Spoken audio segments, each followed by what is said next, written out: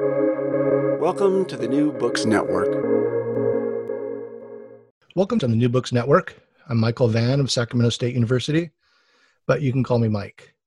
Today I'll be talking with Matt Christman about his co-authored book, The Chapo Guide to Revolution, a manifesto against logic, facts, and reason, co-authored with Felix Biederman, Virgil Texas, Will Menaker, and Brendan James. It was illustrated by Eli Valley and John White and published with Simon & Schuster in 2018. Matt Christman is one of the co-hosts of Chapo Trap House, a hugely popular and rather influential podcast. The Chapo crew includes the above authors, although the traitorous Brendan James was purged in some sort of Stalinist removal and evidently replaced with Amber Ailey Frost in the past few years. For the uninitiated, Chapo Trap House is a comedic political podcast that has been branded as the Dirtbag Left. If you haven't listened, check it out. With a solid dose of scatological humor, it's not for everyone, but I think most of these listeners will find it to be some of the smartest political and cultural criticism around right now. Mr. Christman has appeared in a number of related podcasts and regularly hosts a stream where he takes questions and basically rants about stuff ranging from the politics of the American Civil War to the spiritual side of hallucinogens.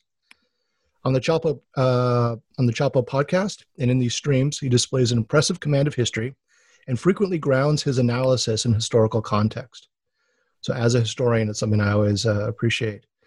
He also put out a few special episodes of Chapo Trap House called The Inebriated Historian, the best of which offered a very informed and insightful discussion of fascism, and there was also a wonderful episode on sewer socialism in the upper Midwest.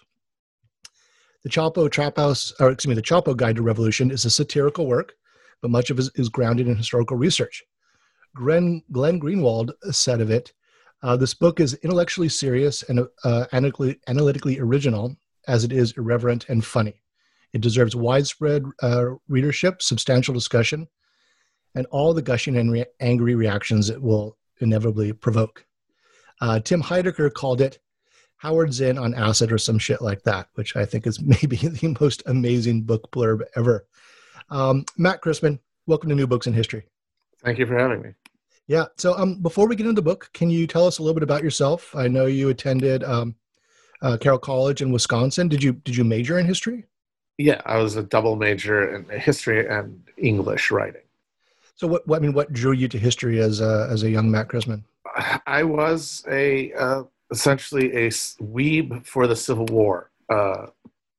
Like other people were enjoying Star Wars or Pokemons, and it was the Civil War, and that fixation sort of expanded to be more broad than just that era. But it structured my relationship, I guess, to academia and my interests, and that's what led me to pursue it.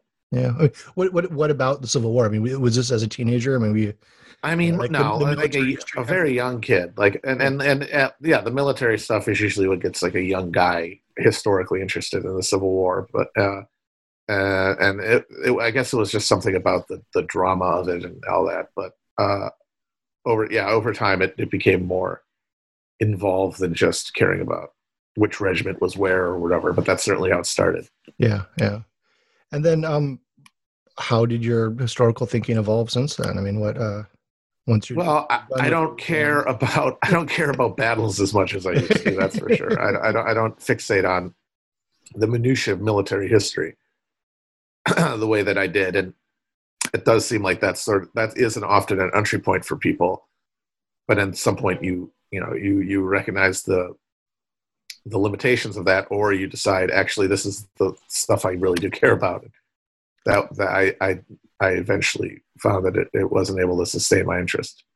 Yeah, I mean, when did you sort of make that transition from thinking about history as sort of the minutia and the stuff to history as a more analytical project? It was college. It was the experience of actually trying to academically study the subject as opposed to just read about it. Yeah. And that made me, just the challenge of having to, rather than explain something that happened or reconstruct a narrative, to step back and offer some sort of attempt to understand why it happened. Yeah, yeah. What did you do with history since college? I mean, Before? not much. I was a failed grad student, essentially. I went to grad school for history, but Oh, you did. yeah. But and I was pretty disenchanted with it after the first year. But then I got a teaching assistantship for the second year, so I figured I'd just do that. And at the end of that, I realized, okay, this is not really the specific situation of the school I was in and what I was studying. I was not finding a reason to be it. So I left, and I didn't do much with it, honestly. I just, I kind of wandered around. But now I'm getting a chance to come back to it, which I'm appreciating. Yeah. All of us who've been in graduate school at one point or another understand that horror of the first couple of years, and I'm not sure why I plugged along. I kind of felt like Richard Gere in Officer and a Gentleman. I've got nowhere else to go. Place else to go. Well, I mean, that's certainly why I went to grad school in the first place. Yeah. But I think when I was there, I realized that I would have needed more. I would have needed a different combination of subject and essentially, I could not keep doing it just because I didn't know why I was doing it, and I just stopped instead of really interrogating it, and that was sort of a pattern for a long time with me. Yeah. And professionally, it's probably the dumbest thing you could do. Pursue a doctorate in humanities. The job market just, I probably really shouldn't go there, but it is, a contradiction of late capitalism that we are producing so many PhDs in the humanities and are not supplying viable career opportunities for all of them. But we don't need to go there. What did you want to focus on then in terms of subject? I was an Americanist. I mean, partially just because I'm terrible at foreign languages, and just it was always a non-starter that I was ever going to do any academic work that involved translating things. So I was sort of stuck with England or the United States, and with that Civil War grounding, America stuck with me. But as I studied America, my time interest sort of shifted forward from the Civil War to the 20th century.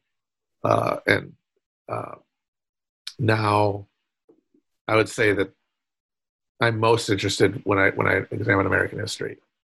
Recently, anyway, I've been in like the post-war era. Although now I'm drifting back to the Civil War again from the other side after having all these other thoughts and projects.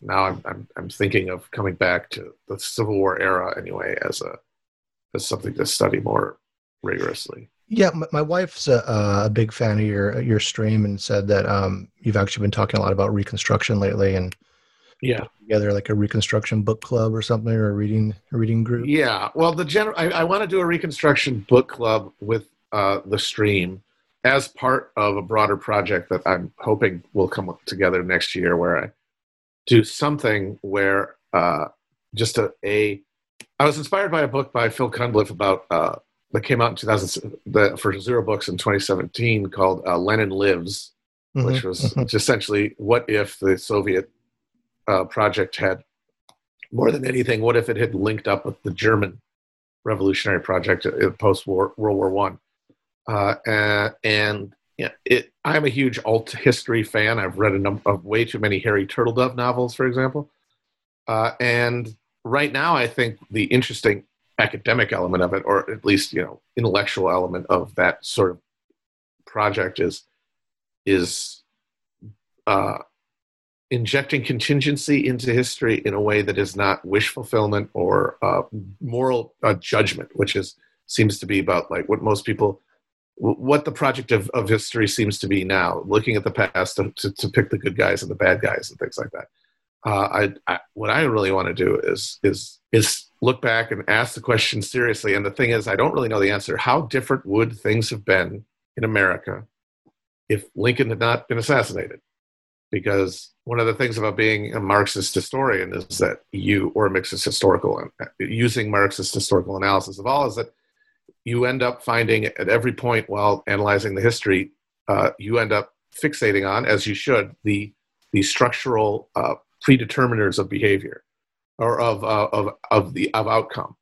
But there is this matrix always where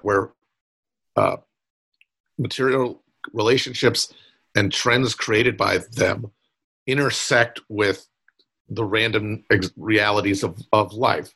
And for the most part, the randomness is eventually just over determined enough that no individual event can be said to have had some alternative timeline hiding within it, because something else would have come along to prevent that from happening. And I suspect, and I'm hoping to tease out to what degree I'm right, by going back and really doing a thorough look at the scholarship on just what could have been different, and if it was, why it would have been, and essentially to say what were the other things happening, what were the other trends that were eventually sort of defeated, extinguished, co-opted, subverted in the process of America abandoning Reconstruction and embracing industrial capitalism the way it did.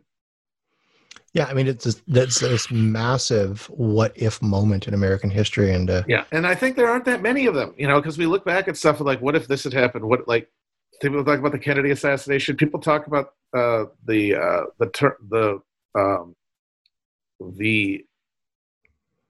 turn away from radicalism within the labor movement after World War II, or Henry Wallace's VP status relative to Roosevelt's health, and all of those to me just seem like whatever change would have been resulted by a different outcome would have been neutralized by every other strain, every other over-determining factor within American history. Yeah, there's like certain parameters sort of channeling exactly actions, but with Reconstruction, it's like a whole paradigm shift, right? Exactly. We had this situation where the constitutional order had been destroyed, and half the country was under military occupation, with almost a fully unified or largely unified, northern investment in the political project.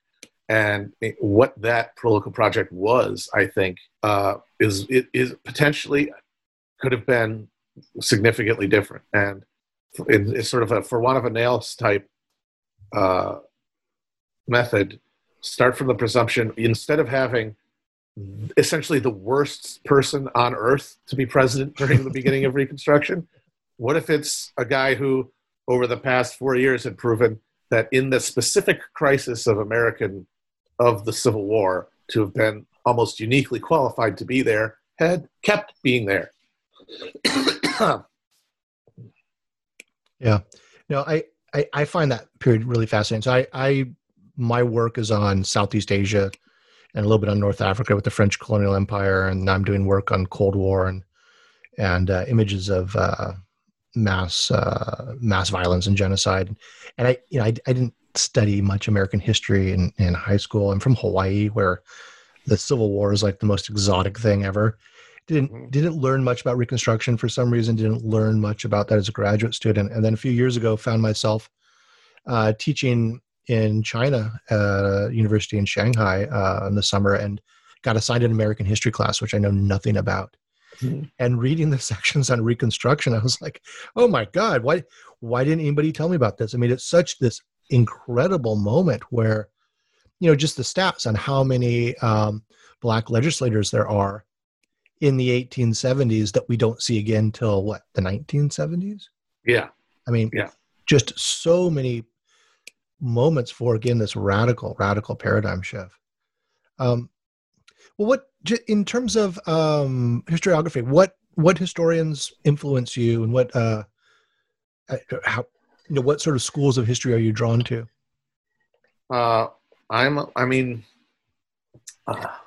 Obviously, I like the Marx. I don't know. It's interesting. I think of myself, as a Marxist in my approach to history specifically, but at the same time, I really enjoy popular history too, and also in like non-Marxist material history.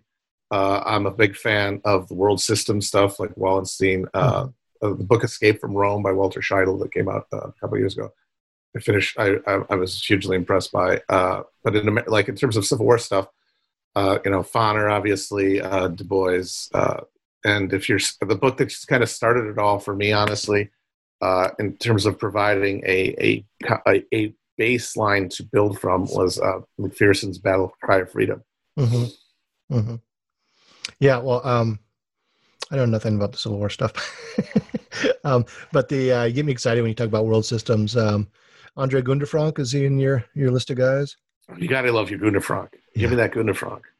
It drives my graduate students crazy, and they point out that he argues with himself in the footnotes. And of all the books I assign in my graduate seminars, it definitely has the most exclamation points. Well, you should always be arguing with the past version of yourself at all times. So I support that. Yeah. I know that I know you're a big fan of Marx's 18th Brumaire. Why is that text important to you, and what value do you find in it? The main thing I get from it is that as someone who approaches political questions first from the historic grounding, that's where I got my first interest in sort of understanding how human society works and things like that.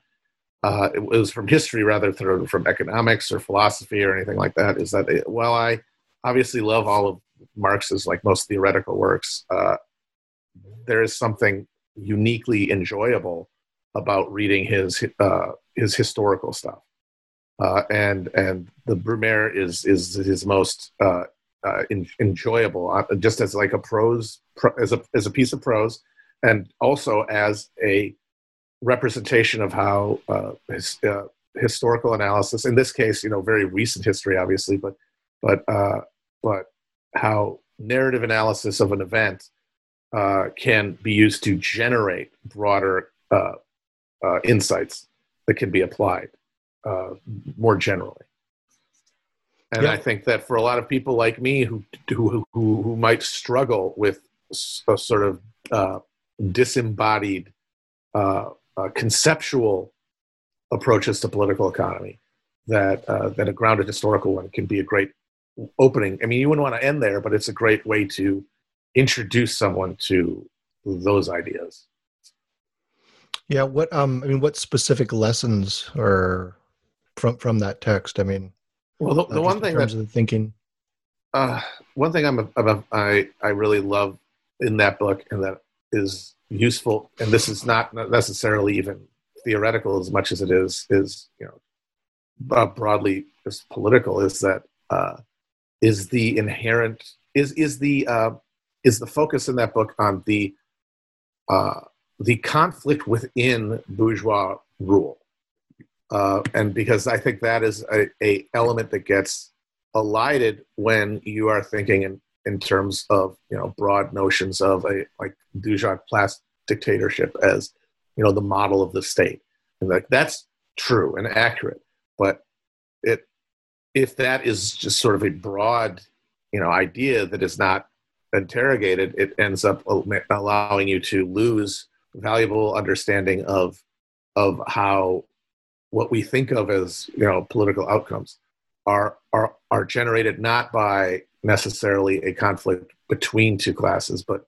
a conflict within the broader ruling class because of their different competing systems of profit that they orient around, and that mean that those conflicts have to be subsumed somehow, and the process by where Bonaparte, Napoleon III, subsumes all the conflicts within the broader French bourgeois, and then ascends over them against the will of any group of the bourgeois themselves.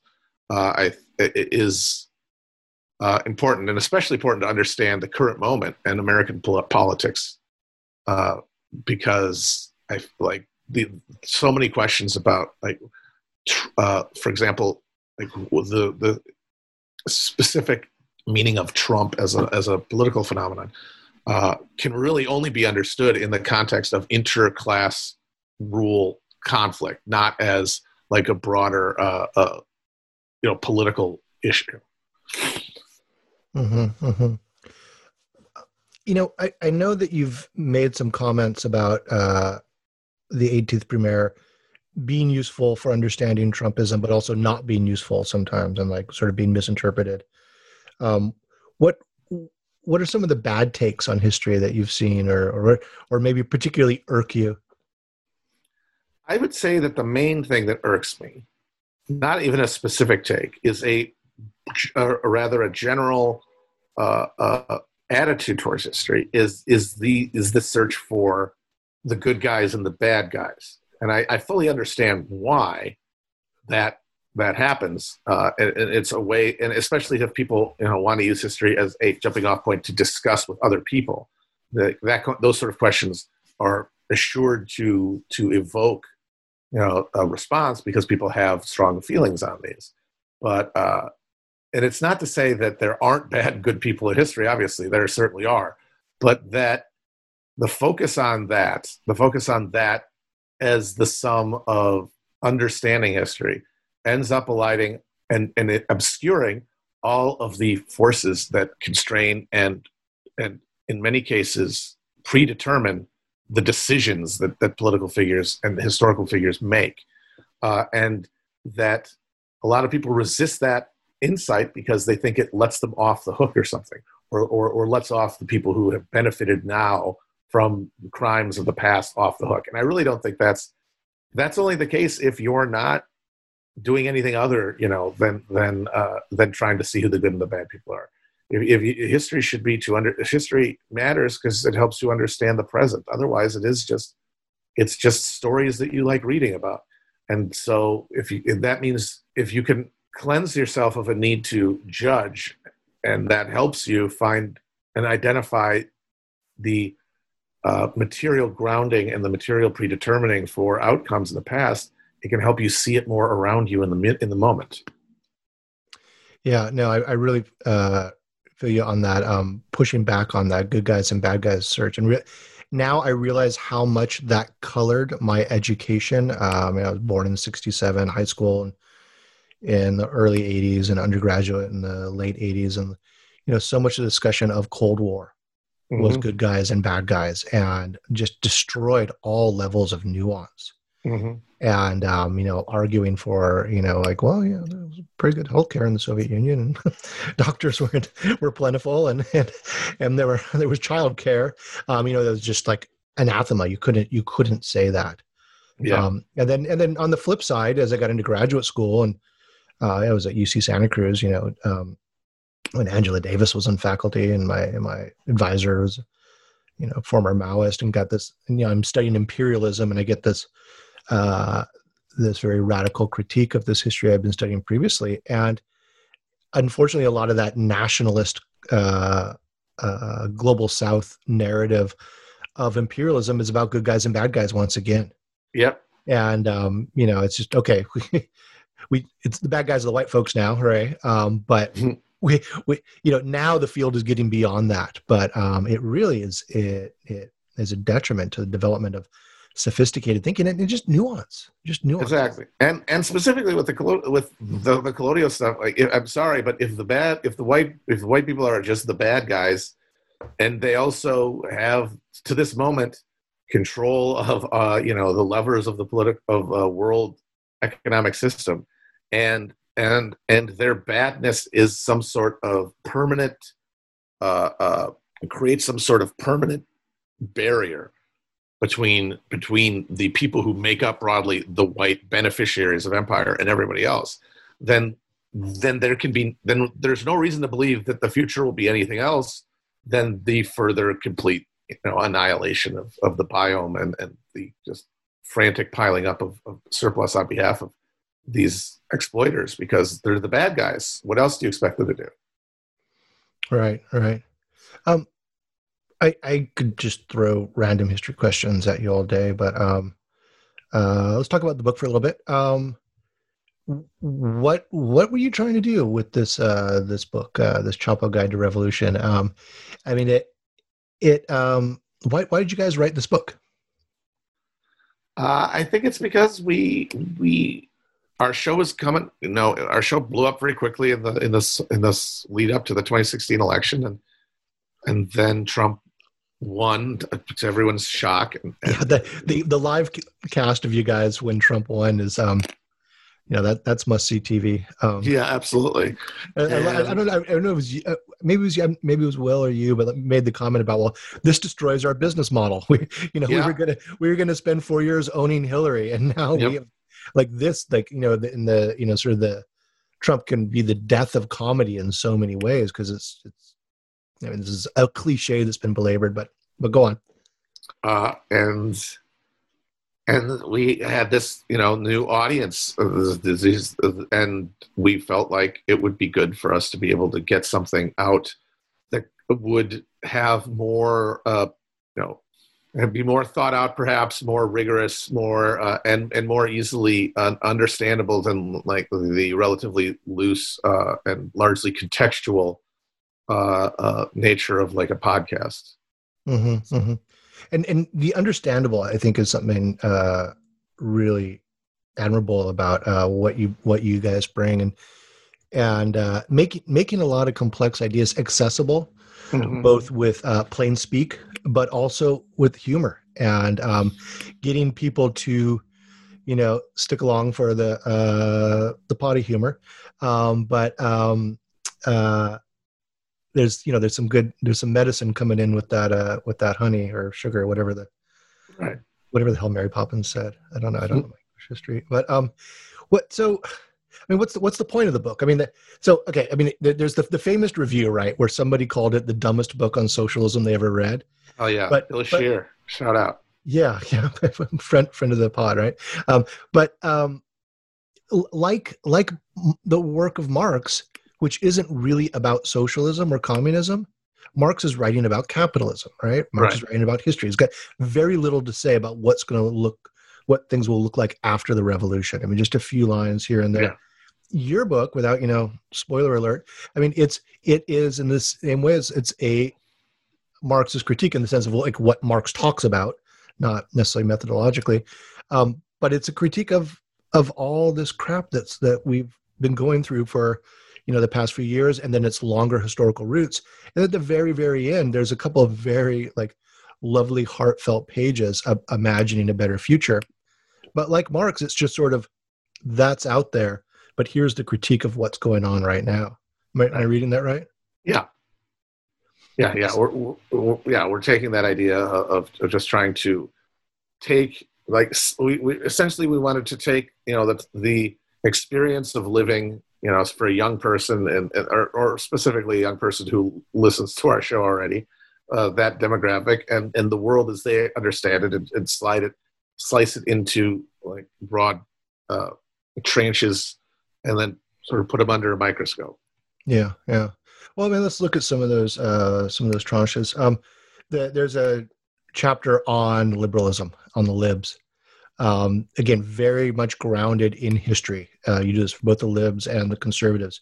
What are the sort of the key moments in the historical development of liberalism for you? Well, I'd say like the one we live in, and I don't know if we really got. I mean, my thinking has developed a lot since we wrote the book on a lot of things. So, and I don't think if I, rewrote it again, it would be the same book certainly. But I think we were trying to get across in that book, in that section, is the nature of liberalism is less about any kind of like a triumph over time over oppression or like even a taming of capitalism, so much as the ever expanding creation of sort of a cultural superstructure around capitalism to validate it, to give it a buy-in, essentially psychically, to the maximum number of people, and that in doing so it creates these sort of castes of mandarins within the different technocratic realms of control, both politically and media-wise, and that the election of Trump really sent a lot of them into a deep existential horror, because Trump was exactly what all of those things exist to prevent happening. Yeah, yeah. But like historically, are there any sort of important moments in this narrative? I mean, Obviously, it starts with the Constitution and specifically the way we remember the Constitution. We remember the process of the founding fathers coming together to forge a nation, and the fetishization of procedure that came out of that, regardless of the outcome of that procedure. right? But of course, the Sorkin aspect of American history. But I'd say that if we want to trace the roots of liberalism as a hegemonic idea now, the real starting point is the progressive movement of the late 1800s, early 1900s. And I'd say brought into its fullest articulation by the presidency of Woodrow Wilson. Things like the income tax and the creation of the Federal Reserve, and of course during World War I and Alien Sedition Acts or Espionage Acts. It was a package of reforms designed to not subordinate capitalism, but essentially coordinate capitalism to maintain stability in a way that the individual actors within capitalism, specifically the individual capitalists, were unable to do themselves because of the fact that they are all in competition with one another. Yeah. What on the flip side, for the conservative movement, you do a great job showing the historical development and the frustrations of conservatives over the course of most of the 20th century, and then their rise and starting with the 80s. What are the key points there? I mean, it starts with I think American conservatism is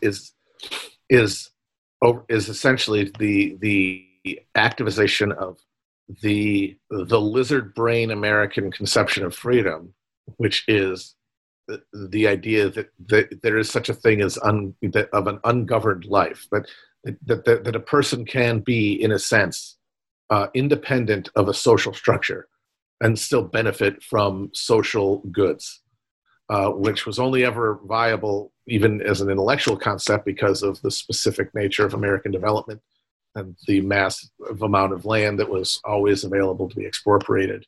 Settler colonialism and settler genocide. Exactly. Constantly yes. feeding that, right?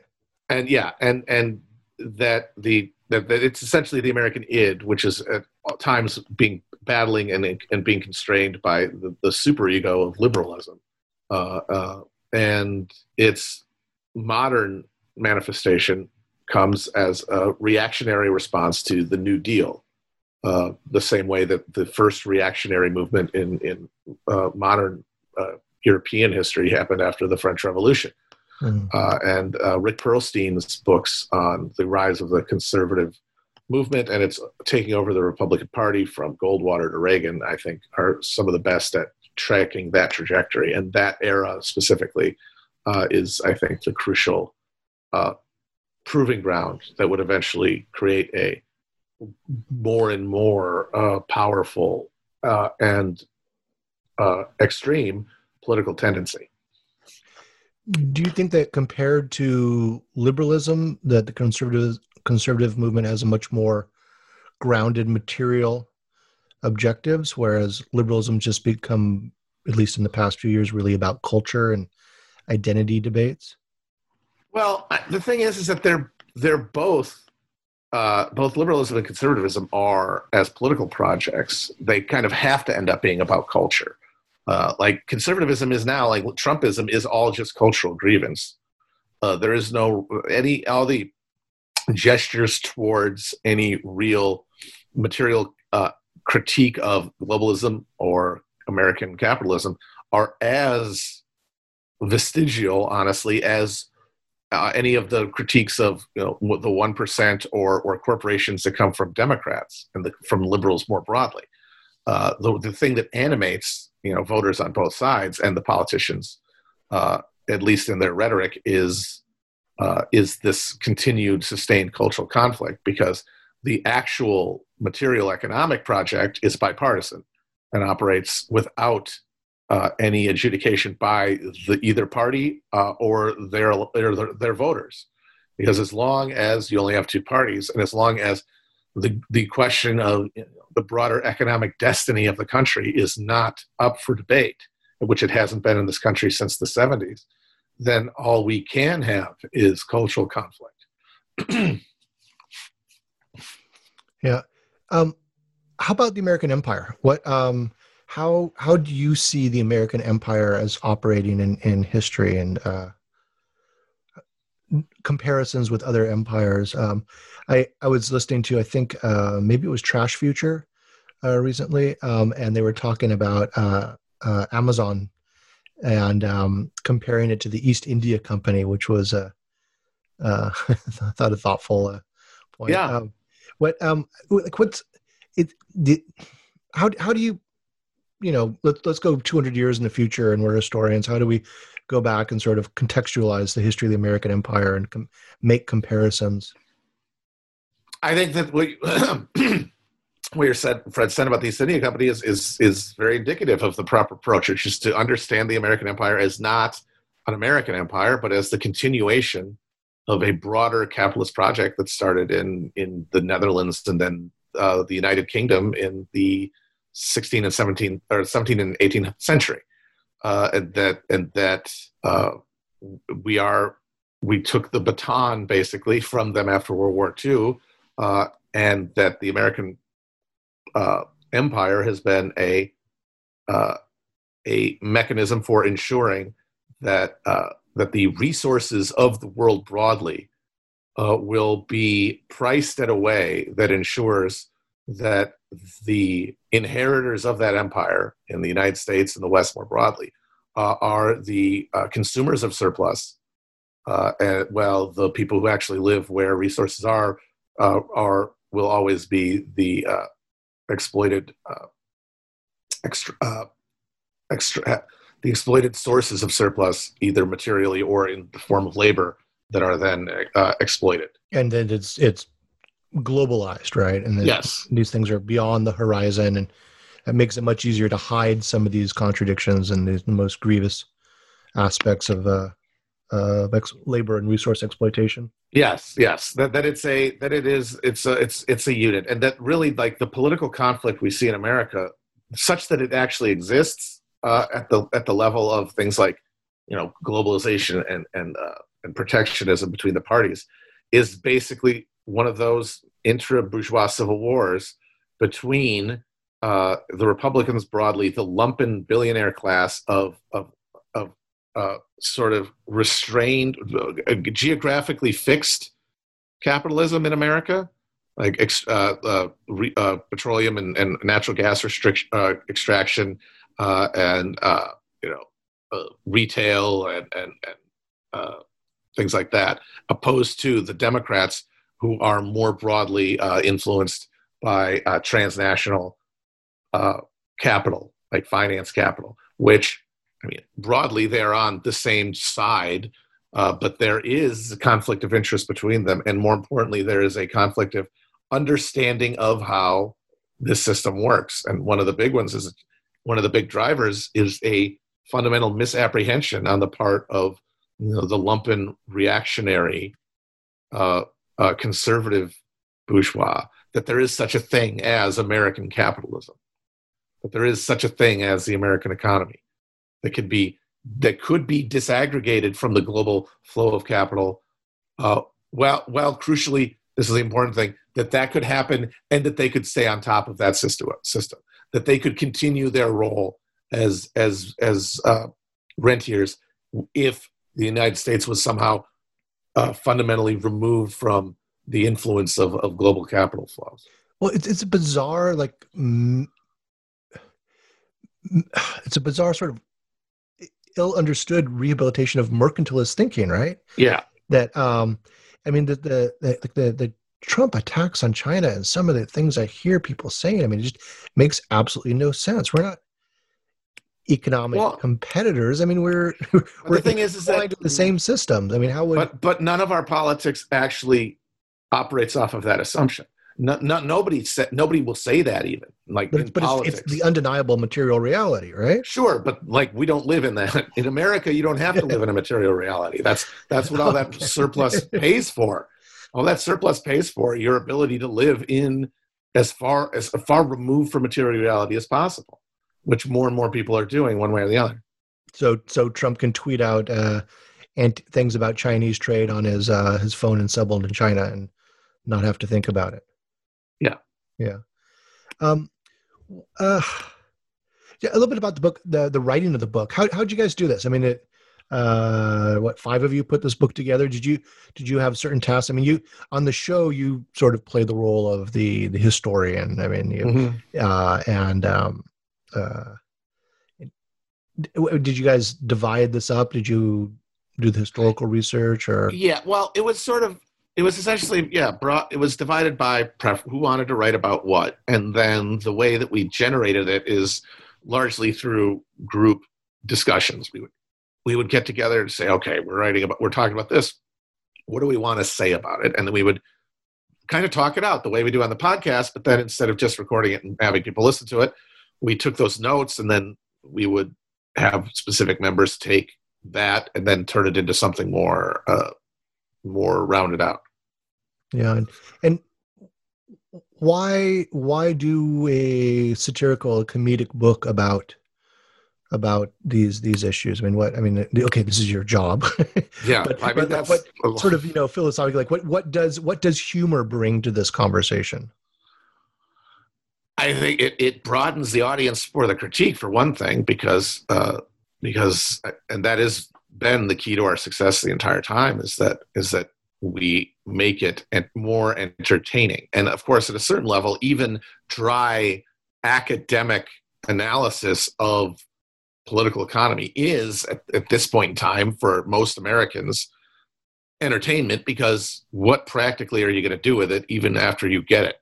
That's a question that nothing within our consumption can tell us. It has to come from within ourselves, and that's a challenge that is individual and very difficult. And it means that pretty much everything we're consuming, even at its most rigorous and serious, is fundamentally an entertainment product. And if that's the case, then it should probably be more rather than less entertaining. Mm-hmm. And humor helps. It makes people want to stick around for something that is not necessarily funny, and it helps contextualize things that might not be as easily understandable. It's like you said, it's the spoonful of sugar. Yeah. But also, just from all of us, we don't have any other way of talking about it. Like we are driven by background, by predilection, by the fact that we all found each other on Twitter doing jokes, that we have this desire to make people laugh that is as fundamental to our will to power as our political convictions. Yeah, absolutely. What do you have a sense of how you or the Chapo Project fit into sort of the history of comedy? Do you have a sense of what comedic traditions you see yourself a part of? I think a lot when I think about you guys. I think a lot of like various French provocateurs. I'm going to be pretentious there. Like, I mean, most recently being Charlie Hebdo. I mean, this just throwing rocks at everything. But also, 19th century, the work of Daumier, the French caricaturist, with his caricatures of Louis Philippe as the pear. Mm-hmm. Or Rabelais. I mean, Chapo has this very Rabelaisian moments, right? I mean, you would make him proud. Actually, my co-host Amber wrote in her article that she wrote that coined the term "dirtbag left." She referenced the French Revolutionary pornographic cartoons as a historical antecedent. I got to look that up because that makes me so happy. I published something in the Journal of World History about 2-3 years ago on pornographic cartoons in French colonial Hanoi, and how you can read white male culture of Hanoi that's not recorded in the archives through these cartoons. Mhm. What do you know what that was in? What that the Oh, piece I was? believe it was the Baffler. Okay, yeah. And so she coined the term dirtbag left. She did, yes. I was wondering about that. Like, how do you wear that? How do you feel about that term? I feel like the term itself has sort of served its purpose. Yeah. Essentially, especially after Trump won, there was an explosion of interest in socialism and leftism in the cultural sphere, and there's a lot of baggage to those concepts that left a lot of people in a position of anxiety between their desire to speak, their desire to consume media, and their desire to appear as to themselves and others as virtuous. And the conflict, and that left a lot of people wondering what to do, and there were different sort of paths to take. And one of the emergent ones was a 5-alarm critique of like the American culture broadly as inherently racist, misogynist, ist in every sense, and that's what Trump came from, and that needed to be fought. And that's not necessarily wrong, but in the context of a bunch of people trying to find their political identity online at the same time, the risk there is that those shibboleths and those expectations of behavior end up becoming alienating to some, and to those who enjoy them, cynical cudgels and ways to advance individual profile and authority within some emerging, subcultural space. And dirtbag left was a broad label, an easy to word descriptor to provide people who were kind of in that matrix with a brand essentially that they could coalesce around. But at this point, post Bernie, post now Biden, post Trump now almost, I feel Inshallah.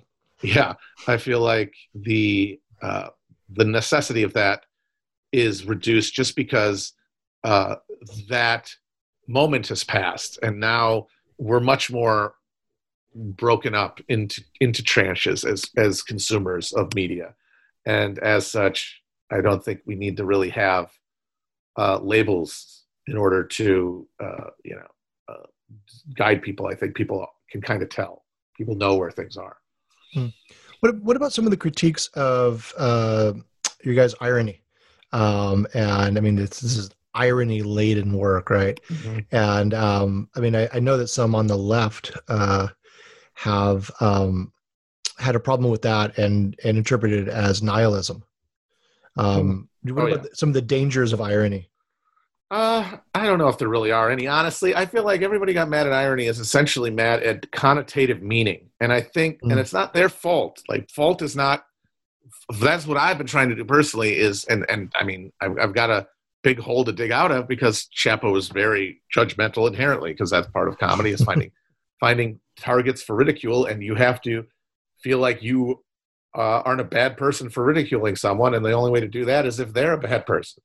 And the thing is, there are a lot of evil people in the world, but I think for a lot of people who appear very vexing in their wrong-headed critique of humor as a concept, a lot of it to me boils down to the fact that as we spend more and more of our lives mediated, and as our emotional lives are more and more mediated and translated into the sort of the ether of online spectacle, that the ability to get any meaning from a word, a sentence, a meme, or whatever that is not within the text itself becomes impossible. Because what the way that irony is useful is, the only way that it works is that the person using it and the person hearing it have a shared context for the words, so that beyond the plain meaning, the ironic meaning is legible. And information on the internet is stripped of context, and everyone is coming to it completely separate from it. And for a lot of people, irony appears to be racism, appears to be reactionary, because the connotative meaning is invisible to them. Yeah, no, that's spot on. are you optimistic? I mean, the book ends on an optimistic note, and I mean, where are we going? I found that the best way to be optimistic is to realize how beside the point it is to either be optimistic or be pessimistic. Yeah. Because any broad social trend that we're talking about, like where we are going, is fundamentally beyond the power of any one of us to affect, beyond our just lives. But the question of what to do in our lives, the question of what to do every day that we're alive, every minute we're alive, the answer to that question, I think, can be found much closer to you than a abstract idea in your head about what the future is going to look like. And so the best way to be optimistic is to find a reason to live close to you. And everyone, I think, can find that, but they have to look. And one of the real dangers of online politics is it abstracts away from your life, your understanding of what you should be doing with it, because you feel the enormity of the horrors of the world are so vast that they have to be stopped, that you have a responsibility to stop them. And while we all have a responsibility to our fellow people and to ourselves to do, to seek out right and to help one another, that we can do that independently of whether things are going to be bad or good. We can do that no matter how things end up. And that's because we have no idea.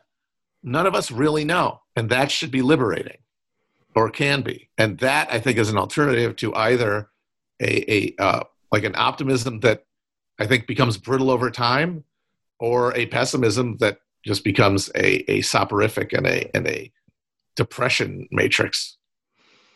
Yeah. Again, those last couple of pages in the book, I thought were really, they really hit home to me. And I mean, the book is just like, beating up on all these things I just hate so much, and seeing someone articulate them in the critique in a smart way with a good dose of humor. But like, as I'm getting into 250 or 200 something pages into it, 250 pages into it, it's starting to grind me down, and I'm starting to go down that path of just sort of pessimistic and nihilistic thought. And then those last couple of pages, I mean, I thought they were really, really beautiful. Oh, thank you.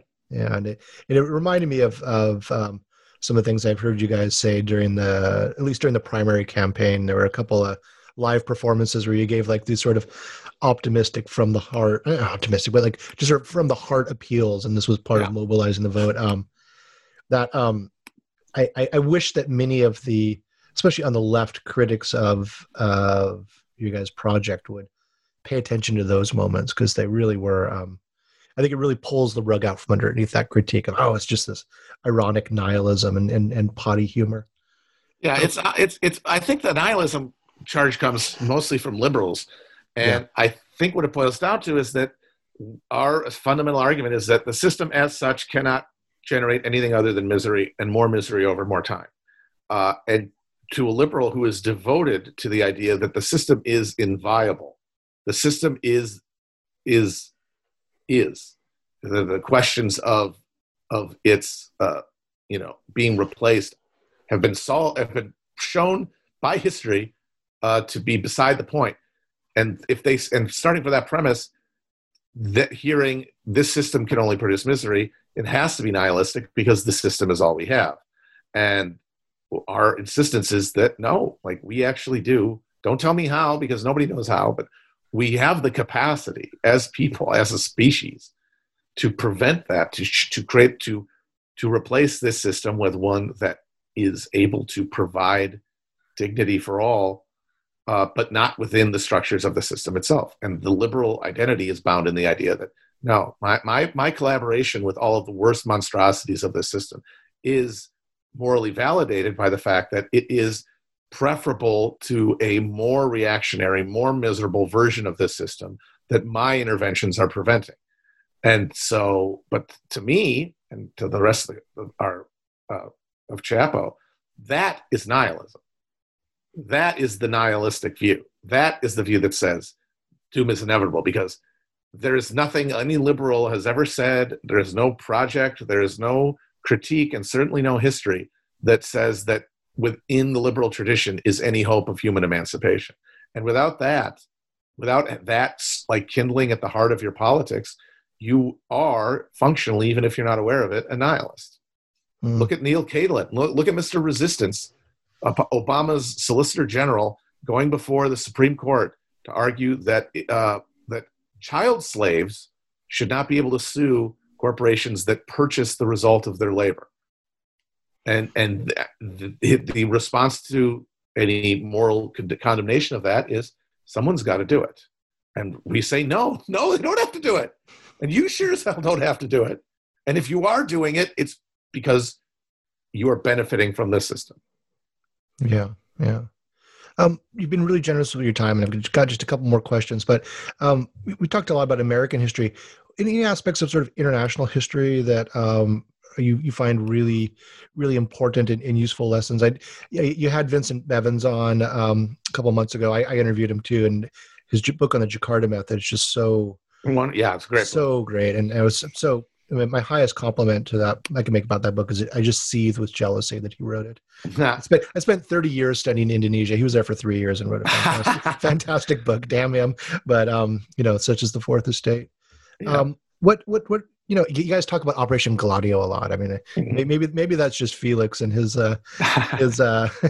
his gamer brain mentality. Well, the thing is that Felix hates NATO with a furious passion, and Gladio was an explicit NATO project. So for him, it's too much to ignore. He has to come back to it. But yeah, I mean, broadly, the history of the Cold War is something I find very interesting, and I try to read as much about it enough. And one of the things that I think Jakarta Method is really good about doing is recontextualizing the Cold War away from our understanding of it as an ideological contest and towards a resource battle. That is what that was what the Cold War, which, I mean, you really just want to call it the Third World War, or just the continuation of a world conflict over resources that began in 1914 with the World War I, that it was won broadly by Western capitalism. Yeah, and I think what's so brilliant about that book too is the making the connections. I mean, we all knew for years that the overthrow of Allende was called Operation Jakarta, but that he actually went out and did the groundwork and showed those connections, and that the graffiti campaign of Jakarta in Chile, and also I think in Brazil and elsewhere. Yes. I mean, and it makes you rethink. I mean, there's so much literature on international communism and not that much on international anti-communism. Yep, absolutely. And the funny thing is that America pretty much gave the game away, because the drumbeat of the Cold War was that we were fighting an international communist conspiracy, and the fact is we were not. I mean, China went to Russia. China fell to communism, but within 20 years, Russia and China were enemies. Yeah. And there's an argument to be made that Russia and China came closer to having a nuclear war with one another at the height of their conflict of the 60s than the Russia and the United States ever did. And the Soviet intervention in third world anti-colonial struggles was spotty and haphazard, and by the 70s, China was so pissed at the Soviet Union that they were one of, for example, the first governments to recognize Pinochet in Chile and to fund our like apartheid-backed psychos in Africa. I mean, wouldn't there have been an international communist conspiracy? What there was an international capitalist conspiracy, which was manifested in things like Gladio and Operation Condor. And I mean, just like the economic architecture of the Bretton Woods system that emerged after World War II. That was in boardrooms and CIA safe houses and barracks across the world, a conspiracy to marketize the produce, the surplus of the world's resources. Yeah, and with that Sino-Soviet split, I mean the poorly understood third Indochina War, where Cambodia gets turned into a proxy war between the Soviet Union and the People's Republic of China. Yeah, communist states fighting amongst each other. China invades Vietnam. Yeah, I mean, China. Who remembers all this gets sort of forgot about? Like, oh, that was odd, but moving on. And by the way, Vietnam also kicked their ass. I lived in Vietnam in the 90s and went up to to Sapa and that region, and you can still see signs there. And also, the locals were very proud of that. And but the Third Indochina War and the war amongst these communist states, I mean, that inspired Benedict Anderson to write Imagined Communities, to make sense of this bizarre turn in what Cold War thinking had told us was going to happen. And then the absolute insanity that because things turned into a proxy war, the United States then becomes a patron of the Khmer Rouge. And the United States that's my favorite thing about it. Keep the Khmer Rouge going through the 1980s. I mean, Thatcher and Reagan airdropping machine guns and stuff to Pol Pot and arguing that they should be Cambodia's UN representative. Just too perfect. I mean, it's difficult to teach this stuff to my undergraduates because they don't believe me. They're like, come on. Yep. Yeah. Come on, Dr. Van. That didn't really happen. Yeah. Well, hey, man, absolute pleasure to talk to you. But 2 more questions before I let you go. Can you suggest 2 books on anything? 2 books that are really important to you that you'd urge the audience to read? Oh man. Oh boy. I just finished Cloud Splitter by Russell Banks, which is a novel about.